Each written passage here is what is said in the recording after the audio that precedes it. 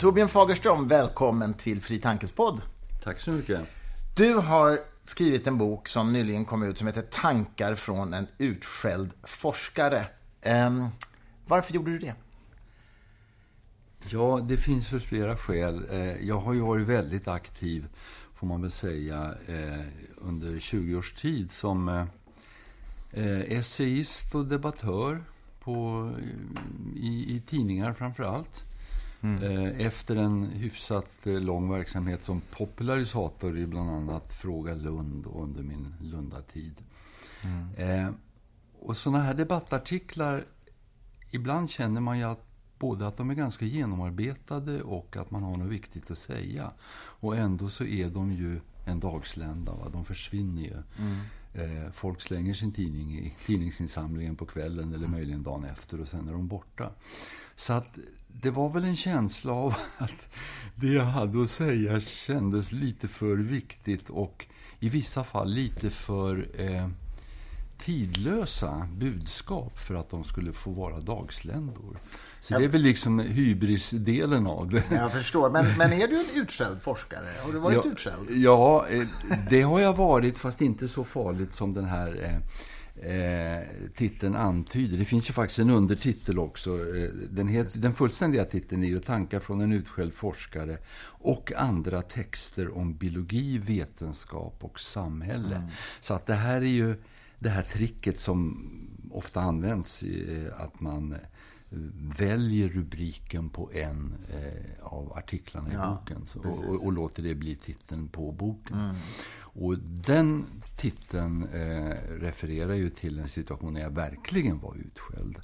Alltså det var ju när jag för 20 år sedan ungefär, eller 15 år sedan, då var jag regelbunden krönikör på DNs ledarsida. Och då skrev jag en krönika där jag var både lite elak och väldigt explicit kritisk mot genusforskning. Oj, det är farliga. Ja, alltså inte mot jämställdhetsarbete. Jag var väldigt noga med att göra den distinktionen, men mot den som jag uppfattar totalt urspårade förment vetenskapliga verksamhet som bland annat bedrevs i varje fall vid sekretariatet för genusforskning eller något sånt i Göteborg. Vi kanske ska börja med att inse nu vad du har för vetenskaplig bakgrund. Du är professor i teoretisk ekologi är mitt ämne, och det innebär att min specialitet är att analysera ekologiska processer med hjälp av matematik som verktyg. Så att det är ett slags ekologins motsvarighet till teoretisk fysik till exempel, fast fysikerna är nog i regelmässigt mycket mera drivna matematiker än vad vi ekologer. Men det är väl rätt mycket matematik i biologin också? Ja, det är det absolut. Och teoretisk biologi, som är det lite vidare begreppet då, det är ju en ganska väl etablerad vetenskapsgren med egna tidskrifter och så. Och inom ramen för det har jag ju varit väldigt intresserad av evolutionsteoretiska frågor, kan man säga. Och det var den vinkeln du hade när du skrev då om genus? Ja, till exempel, ja, absolut. Ja. Förutom att jag betraktade det som ren pseudovetenskap. Och då tog det hus i Helsike. Jag minns mycket väl situationen. Jag befann mig på sportlov med familjen i Härjedalen. Och bokstavligen i skidspåret så fick jag det första telefonsamtalet och sen bara välde det in både mejl, telefonsamtal och kommentarer i tidningen. Vilket år var det här ungefär? Cirka 93, 92, någonstans där. Så pass länge sedan. Vilka skällde på dig mest? Ja, det var nog egentligen samhällsvetare, alltså som jag minns en oerhört aggressiv psykolog till exempel som gick i svaromål i DN och kallade mig för en charlatan och en person som inte visste vad jag snackade om och sådär. Och det är väl, jag menar, det var väl riktigt i så mått som att han hade en annan vinkling än vad jag hade. Men jag påstod ju inte att jag hade en psykologisk sakkunskap i botten, utan jag konstaterade ju bara från väldigt elementära biologiska utgångspunkter, till exempel att förekomsten av 2 kön är en realitet hos människan. Och det är inte någonting att liksom röra upp himmel och jord för det delar vi nämligen med alla andra arter på jorden. Det finns bara 2 kön. Möjligen kan man hos en del väldigt märkliga svampliknande organismer ibland tala om att det kan finnas ytterligare något kön. Men generellt sett, i varje fall hos alla... Finns det inte enkönade varelser? Jo, ja det gör det. Det gör det. Men då betraktar man det ju som att det andra könet har så att säga dött ut. Och det har blivit en klon av vegetativt förökande. Alltså organismer som inte ägnar sig åt könlig förökning överhuvudtaget. Men de har varit 2-könade en gång i tiden, så att säga. Det är, alltså, det är en grupp som heter djurrotatorier som är berömda för att detta förekommer där. Alltså ibland slår det mig nu, det här är en liten utvikning, men det slår mig liksom vilka otroligt märkliga lösningar som evolutionen i vissa fall har skapat. Absolut. Jag vet att det finns något havsdjur som, det här skriver Richard Dawkins om i sin magnifika bok The Ancestor's Tale, som aldrig har kommit på svenska för den är så stor och tjock, men han skriver om ett havsdjur som halva sitt liv simmar omkring och sen andra halvan av sitt liv så sätter den sig fast på en sten på något sätt och lever bara på det som passerar liksom i vattnet. Och det första den gör när den övergår i den här fasta livsstilen, livsformen, är att den käkar upp sin egen hjärna. För den behöver inte den längre. Det där känner jag inte till, måste jag erkänna. Nej. Men, jag minns inte vad den heter, men det är väldigt roligt. Och Richard Dawkins skriver så här att för den, liksom, det är den första näringen, den behöver inte hjärnan längre, så den ska inte röra sig. Så det är den första näringen den konsumerar i sin egen hjärna. Så skriver han då att det här djuret gör detta, och så skriver han: ja, ungefär som en vikarierande professor som får fast tjänst. Skriver Richard Dawkins. Det är ganska roligt. Ja, det är mycket bra. Men tillbaks till den här utskällningen du fick då. Du hävdade, om jag förstår det rätt, vissa evolutionsteoretiska aspekter på 2 kön, så att säga. Ja, för det första så hävdade jag att det finns 2 kön. Och jag hävdade att det finns en enkel cellulär eller genetisk mekanism för bestämningen för könsbestämning. Det är ju det här XY-systemet. Hanarna har en Y-kromosom och honorna har ingen Y-kromosom utan bara 2 X-kromosomer. Och det var ju flera av mina belackare då som hade tagit upp att det finns en massa människor som har diffus könstillhörighet och sånt där. Det gör det. Ja, och det gör det ju. Och det sa jag att det kan ju dels finnas naturligtvis psykologiska skäl till detta, men det finns ju också möjlighet, eller inte bara möjligheter, utan det händer ju att könsbestämningsmekanismen missar någonting, så att man får en individ som har XXY eller XYY eller någonting sånt. Va? Jag känner faktiskt till ett sånt fall. Det finns en amerikansk professor, Patricia Churchland, som har skrivit om, hon är vetenskaplig professor. Hon har ett syskon som har XXY. Ja, så ser där. Så men det är ju förstås väldigt ovanligt. Ja, och det kan säkert vara... Jag känner inte till någon sån. Jag har inte sett någon sån människa på nära håll. Men det kan säkert vara förknippat med mängder av olika problem. Men min poäng är att förekomsten av en sådan så att säga misstag i könsbestämningen hos en enskild individ, det jävar ju inte på något vis uppfattningen att vi tillhör de 2-könade arterna. Nej, lika lite som förekomsten av färgblindhet jävar påståendet att vi tillhör de arter som har utvecklat ett färgseende. Så konstigare än så är det ju inte. Nej, precis.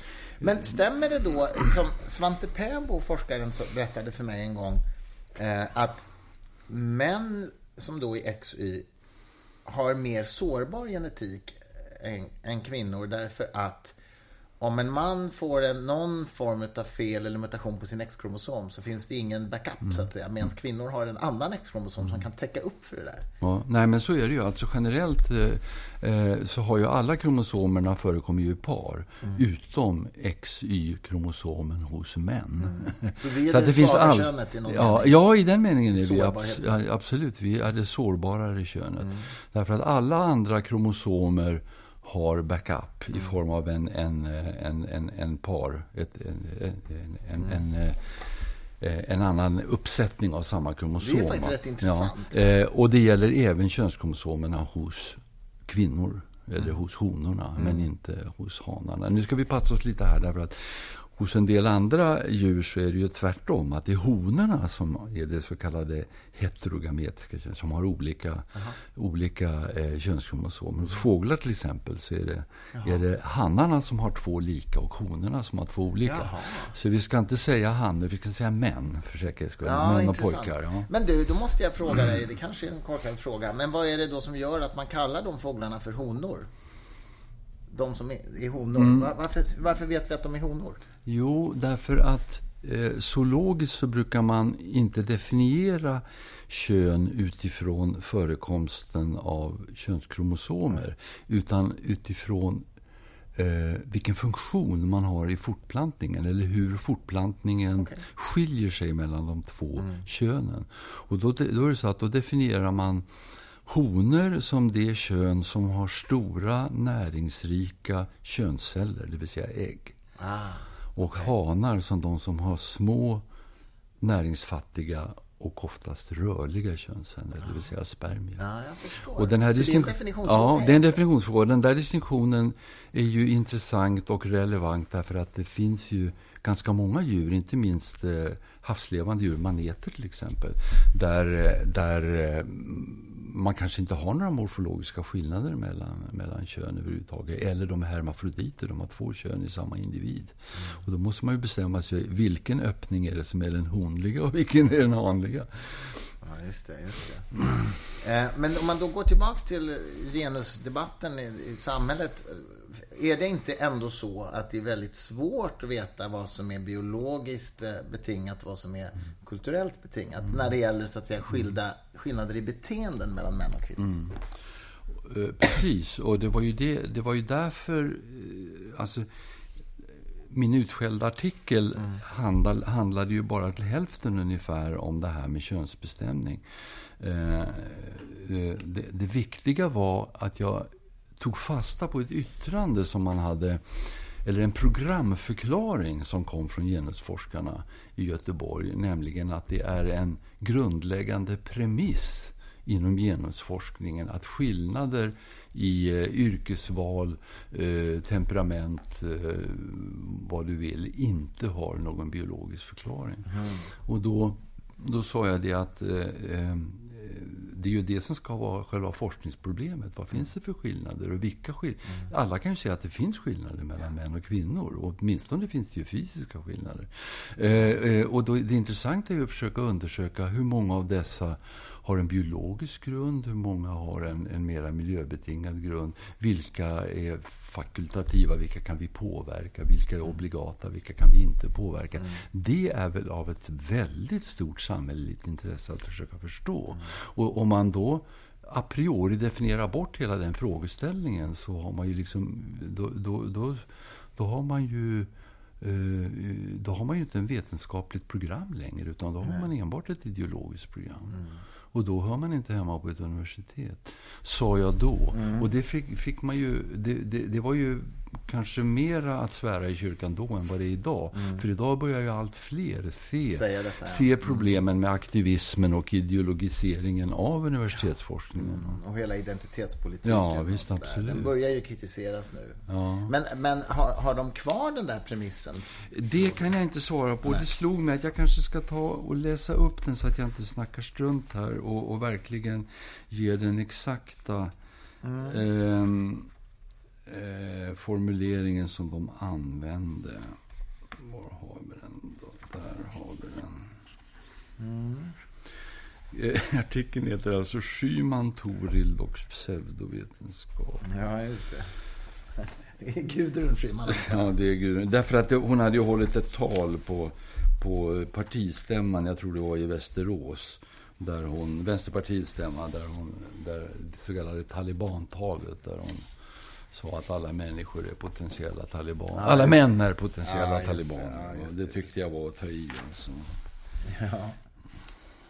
Jo, precis.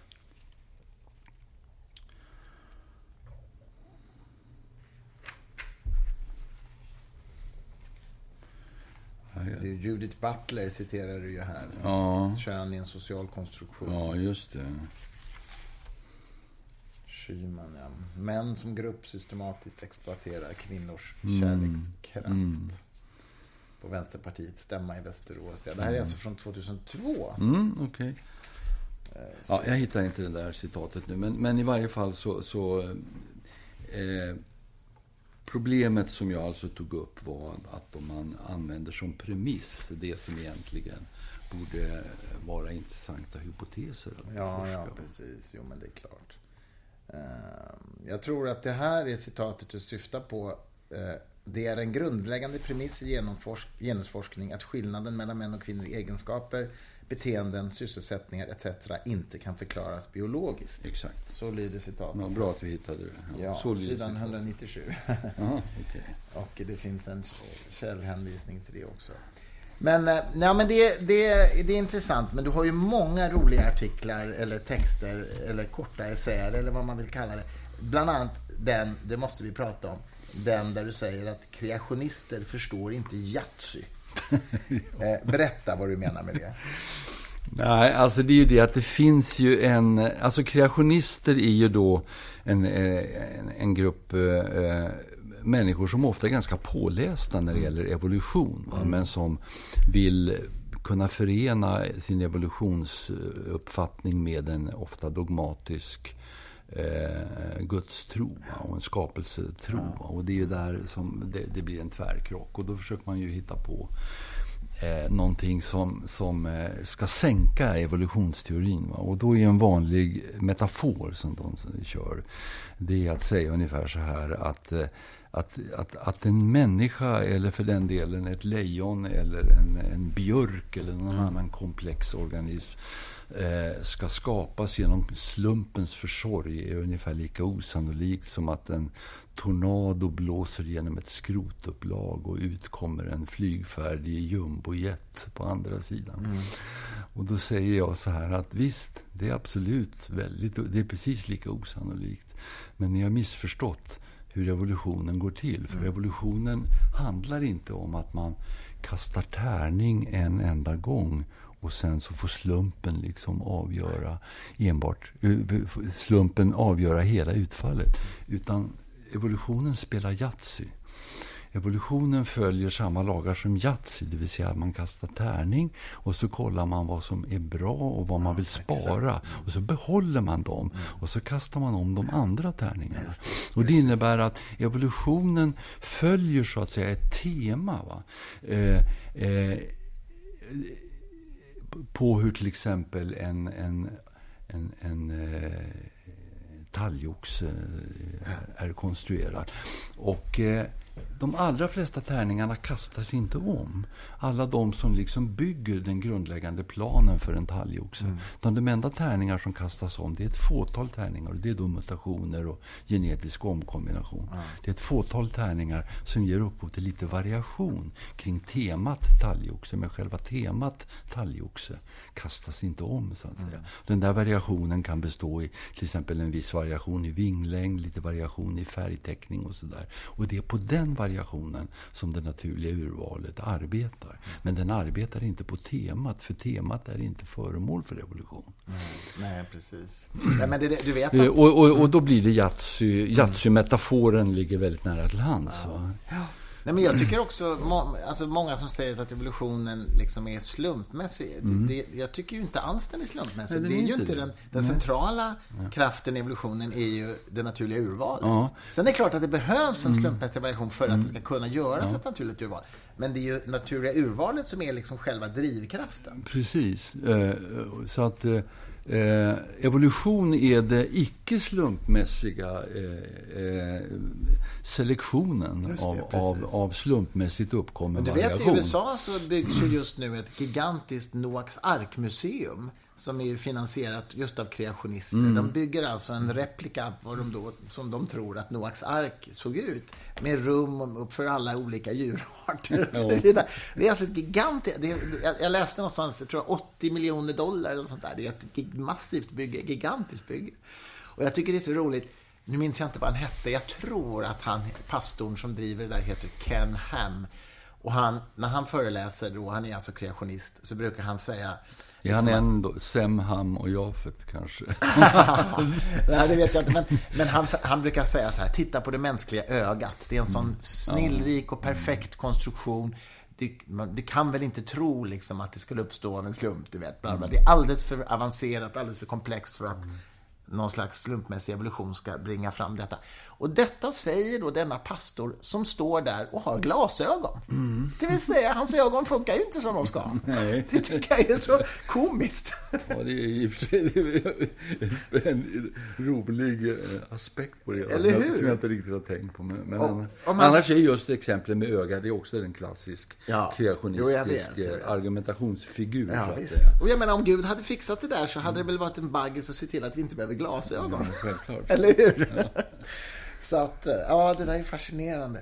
Men du ger ju också en rejäl känga i boken åt de som kritiserar genmodifierade grödor, genmodifierade organismer. Du måste berätta lite grann om den debatten för lyssnarna här på podden. Vad är GMO för någonting och vad är det man är rädd för, de som kritiserar det? Och varför har de fel? Ja.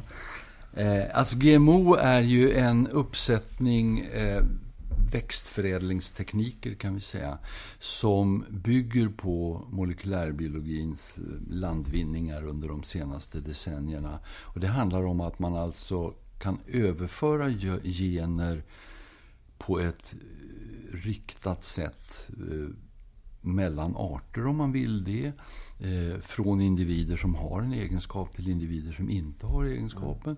Eller man kan med olika metoder förstärka eller försvaga en egenskap hos en gröda. Allt detta har ju länge varit viktiga mål för växtförädlingen, men man har haft andra lite mer trubbigare metoder, och det här är mer exakta och inte minst snabbare metoder. Och när det här började komma, början på 90-talet ungefär, då fanns det en ganska livaktig vetenskaplig diskussion kring potentiella risker och sådär. För att det är klart att det finns potentiella risker om man plötsligt kan börja överföra egenskaper mellan arter på ett sätt som man tidigare inte har kunnat göra. Då kan man ju skapa grödor som har kvalitativt nya egenskaper. Och som kan innebära, om de så att säga rymmer från fälten ut i naturen, skulle kunna innebära problem. Så det där arbetade vi ganska mycket med. Jag var inblandad för Naturvårdsverkets räkning på att utveckla sådana här riskvärderingsprocedurer och sånt. Så att vi var på vår vakt och var väldigt på det klara med potentiella problem och gjorde egentligen allt rätt, tycker jag, i förhållande till framväxten av en ny teknologi. Att vi i tid var ute, undersökte, analyserade och så vidare. Och där, ungefär i den situationen när det så att säga var vetenskapligt ganska utrett alltihopa, då dök ett antal miljörörelser upp med Greenpeace i spetsen och började exploatera, vill jag säga, det här området som ett propagandistiskt fält för skrämselpropaganda. Och det gör de fortfarande? Och det gör de fortfarande. Och de har varit så framgångsrika att detta har slagit igenom i Bryssel, va? Och alltså lett fram till en helt unik unikt restriktiv lagstiftning som inte har sin motsvarighet någon annanstans på jorden. Som alltså gäller inom EU-området. Och som i praktiken lägger en död hand över hela tekniken. För att eftersom man inte får tillstånd att odla några sådana här grödor inom EU-området så blir det ju inte särskilt intressant för unga begåvade forskare att satsa på fältet heller. Va? Så att det går i stå, kan man säga. Och då har vi alltså den situationen att vi har en väldigt både livaktig forskning och ett, ska vi säga, storskaligt odlande av den här typen av grödor i till exempel Indien, i Kina, i USA, Kanada, i Sydamerika och sådär. Men inte alls i Europa. Och vi håller på att tappa, kan man säga, det försprång som vi har haft, inte minst i Sverige, som ju har en väldigt stark tradition som växtförädlingsnation. Vi håller på att tappa det försprånget. Och det som har hänt är väl att det är helt enkelt att det har exploaterats ideologiskt och politiskt, för att de gröna partierna har ju sen hängt på. Så att, vad står Miljöpartiet? Ja, de är ju helt oreflekterat, vad jag kan bedöma, emot alltså. Och samtidigt är det väl så att till exempel genmodifierat ris räddar synen på hundratusentals människor? Ja, alltså precis. Alltså det finns ju... Får jag först säga bara att kommissionen i Bryssel har också agerat föredömligt, precis som det svenska Naturvårdsverket gjorde till en början, va? Och satsat massor av pengar på riktad riskforskning kring det här. Ungefär 2 miljarder svenska kronor har satsats under de senaste 20 åren. Jag tror att det är 500 forskargrupper runt om i Europa. Så att man har verkligen sett till att det inte ska vara några jävsproblem, att det inte ska vara någon liten klick som driver en egen forskningsagenda, utan man har spritt pengarna över många grupper och de kommer entydigt fram till samma resultat. Det finns inga vetenskapliga skäl att hävda att grödor som är framställda med den här tekniken i sig innebär något problem. Däremot kan man naturligtvis skapa egenskaper som kan vara ett problem. Man kan diskutera om en av de stora GMO-grödorna som odlas, nämligen växter som är resistenta mot ogräsmedlet Roundup eller glyfosat. Man kan fundera över om det var en särskilt lyckad tillämpning. Men det har ju ingenting med tekniken att göra. Man hade lika gärna kunnat skapa de växterna med andra tekniker. Och för att då komma in på det här riset till exempel. Det man kastar ut mängder av barn med badvattnet. Därför att i huvudsak så är det ju så att de tillämpningar som finns är ju bra. De är miljögagneliga eller de är gagneliga för hälsan. Och jag menar, vi talar om sånt som insektresistenta grödor som man slipper använda insektsmedel, svampresistenta grödor som man slipper använda svampmedel. Vi talar om näringsberikade grödor, vitaminer, spårmineraler, järn till exempel och så vidare. Så det pågår på de stora stapelgrödorna, inte minst i utvecklingsländerna, kassava till exempel, sötpotatis, så pågår sådana projekt. Och ris, där man har det här fantastiska projektet som ju har varit framgångsrikt vetenskapligt, att få fram ett ris som kan tillfredsställa människors behov av A-vitamin. För man annars blir blind. Ja, ris innehåller nämligen inte A-vitamin, utan A-vitamin får man normalt genom kött, grönsaker och så vidare. Och i fattiga miljöer där ris är stapelfödan, om man inte har råd med de andra ingredienserna, så får man A-vitaminbrist, vilket leder till synrubbningar och i värsta fall blindhet. De har fått fram detta ris som ger A-vitamin, som kallas för det gyllene riset. Både som en metafor därför att det är en gåva till mänskligheten, gyllene i den meningen, och gyllene därför att det är gult. Som en morot, eftersom det är A-vitaminberikat. Och det framställer sitt eget A-vitamin. Och detta motarbetas då. Det har varit helt omöjligt att få ut detta på marknaden. Det är inte klokt. Nej, det är faktiskt inte klokt. Samtidigt blir man ju, tycker jag, skrämd av. Det var väl senast igår i DN, tror jag, det stod om något kinesiskt forskningsprojekt där man hade med CRISPR-Cas9-tekniken tagit fram Ja. Alltså, om det nu är sant, det verkar ingen riktigt veta. Nej, men, absolut. Va? Och det är ju det som blir så tragiskt när den här typen av frågor liksom går i stå och inte längre kan vara föremål för en intellektuell diskussion och intellektuell analys. Va? Därför jag är den första att hålla med om att medan genteknik på våra gagngrödor så att säga, är en i allt väsentligt positiv teknikutveckling, så är jag också väldigt tveksam inför såna här olika 30-talsinspirerade program att förbättra människans genotyper och sånt där. Va? Ja. Och redan när man kommer till husdjuren så kan det ju finnas problem. Jag menar, vi har de här exemplen på, som inte har med genteknik att göra, men där man har avlat fram kor, Belgian Blue till exempel, som där uppenbarligen kon lider väldigt svårt för förlossningen. Därför att bäckenet är i princip för trångt för de stora kalvarna. Och det är ett exempel på avelsarbete som har gått snett. Det har inte med genteknik att göra i det fallet, men alltså det finns ju etiska aspekter naturligtvis när det gäller människor, men också när det gäller djur som vi så att säga inte behöver bekymra oss om när det gäller växter. För om man inte är en ren new ageare så tror man inte att växter har något känsloliv eller något nervsystem och kan känna någonting. Så att nej, precis. Nej, men det här kinesiska fallet då, om det nu är sant, så påstås det ju att man hade genmodifierat 2 mänskliga foster så att de skulle bli resistenta mot HIV. Jaha.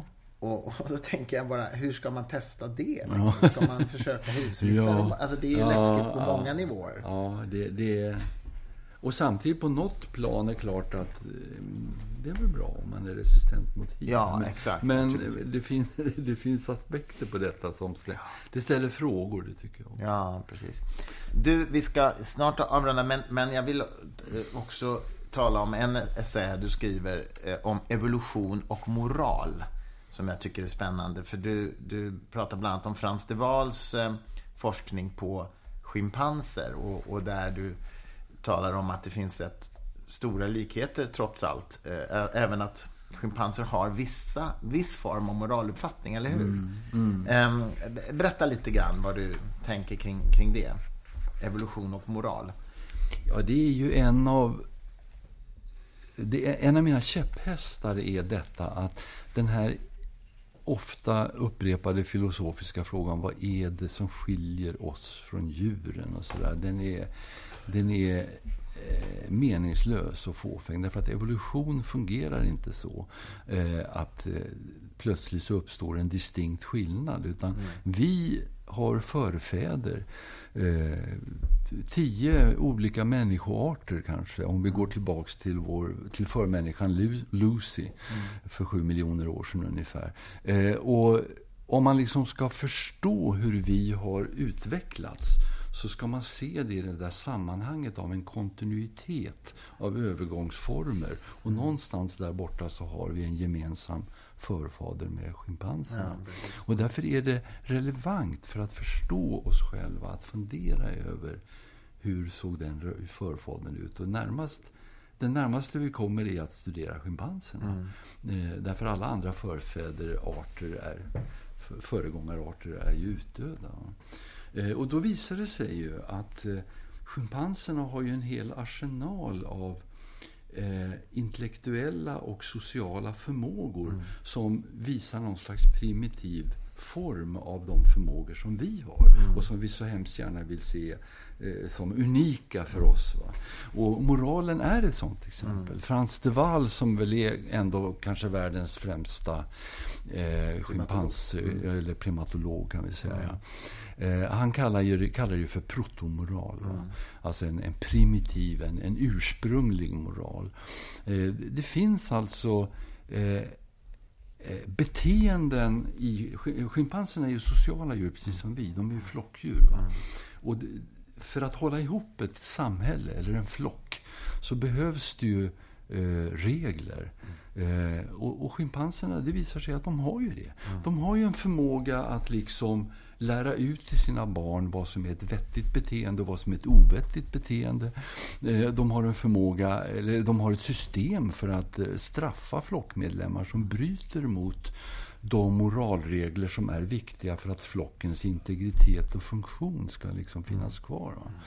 Det finns, och de har ett rikare känsloliv än vi kanske har trott tidigare. Frans de Waal skildrar ju detta, hur en grupp honor står och assisterar en förstföderska, en schimpanshona, när hon ska få sin första unge. Och hur de uppenbarligen, för de har själva fått ungar, de här som hjälper till då, hur de uppenbarligen kan leva sig in i situationen, förstår vad som pågår och liksom utstöter veritabla glädjetjut när förlossningen är lyckligen genomgången. Ja, och de lär också kunna sörja när någon dör, tror jag. Har jag hört något om. Ja, det säger Frans de Waal också. Moralsystemen är alltså, för att vi ska förstå vad det är som gör att man kan få en social grupp att fungera just som social grupp. Så måste man förstå vad det är för moralregler som gör att den fungerar. Och för att förstå utvecklingen av dem så är det klart att det är intressant att studera våra förfäder. Ja. De är utdöda. Det hade varit ännu roligare att kunna studera Homo erectus eller Homo habilis, för att nämna 2 av våra förfäder. Men nu kan vi inte göra det. Ja. Men schimpansen ligger närmast till hands. Och då finner man fascinerande nog förstadier till våra sociala shit. Samtidigt tycker jag det är spännande. Det finns ju en forskare som heter Michael Tomasello som studerar schimpanser och människobarn och försöker se vad som också skiljer kognitivt och sådär, va. Och det är rätt fascinerande. Om jag minns rätt, jag hörde en föreläsning med honom, så säger han till exempel att schimpanser, de kan till exempel samarbeta för att komma åt en matskål. Till exempel om man måste dra i 2 snören samtidigt för att få maten, så kan de göra det. Ja. Men när maten väl kommer fram, då slutar de samarbeta, så att säga. Medans människobarn tydligen, om de samarbetar för att få någonting, så är de mer måna om att dela rättvist än vad schimpanserna är. Så därför, det finns ju också skillnader. Absolut, jag menar, det är ju ingen som förnekar att vi har ju en högre intellektuell kapacitet, för att uttrycka en självklarhet, än en schimpans. Ja. Så är det ju. Men återigen, hur mycket mera begåvade är vi än Homo erectus var? Det vet vi inte. Homo erectus hade faktiskt tämt elden. De kunde elda. De kunde utveckla ganska avancerade jaktstrategier och samarbeta kring den ganska svåra konsten att nedlägga en mammut eller en jättehjort. Så de var inte några dumskallar. Nej. Men den senaste människoarten är väl ändå neandertalarna? Ja, fast den betraktar man ju numera inte som en förfader till oss, utan ett sidospår, så att säga. Men det är riktigt, absolut. Och det är ju också intressant. Förut så trodde man ju att den hade utrotats av oss, alltså av Homo sapiens, därför att vi var överlägsna och kom invandrande från Mellersta Östern och Afrika och dunkade ihjäl alla neandertalmänniskor. Men nu tror ju bland annat Svante Pääbo och andra att det har skett sexuella allianser, så att neandertalarna har assimilerats genetiskt i vår art. Alltså. Det är ju fascinerande. Och det är också fascinerande. För alla människor utom afrikaner lär ha 2-3%. Ja, vilket ju då stämmer också med att vi vandrade ut från Afrika. Ja, Homo sapiens vandrade ut ur Afrika. Och det är först därefter som vi mötte neandertal. Ja, det är ju rätt intressant. Så afrikanerna är de enda renrasiga människor. Ja, det kan man säga. Det kan man säga i den meningen. I den meningen, ja. Fascinerande. Du, det finns ju massor med spännande till att tala om, men det hinner vi inte nu, så att jag ber att få tacka att du vill vara med i vår podd. Tack så mycket. Det var bara roligt. Tack så du ha.